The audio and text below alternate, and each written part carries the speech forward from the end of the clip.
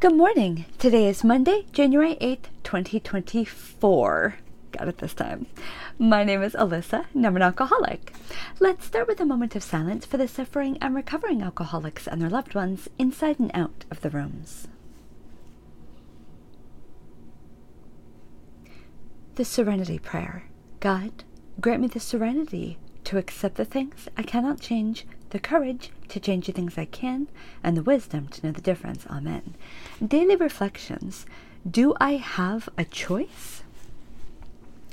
The fact is that most alcoholics, for reasons yet obscure, have lost the power of choice in drink. Our so-called willpower becomes practically non-existent.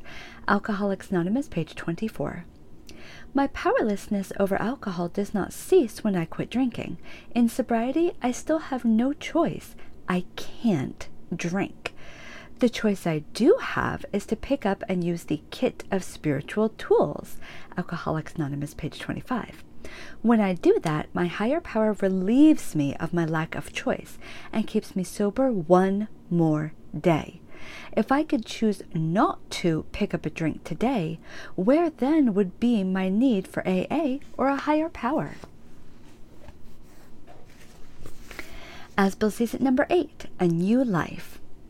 Is sobriety all that we are to expect of a spiritual awakening? No, sobriety is only a bare beginning. It is only the first gift of the first awakening. If more gifts are to be received, our awakening has to go on. As it does go on, we find that bit by bit we can discard the old life, the one that did not work, for a new life that can and does work under any conditions whatever. Regardless of worldly success or failure, regardless of pain or joy, regardless of sickness or health, or even of death itself, a new life of endless possibilities can be lived if we are willing to continue our awakening through the practice of AA's 12 steps. Grapevine, December 1957. Let's end with the Lord's Prayer. Who brings us here? Our Father, who art in heaven, hallowed be thy name.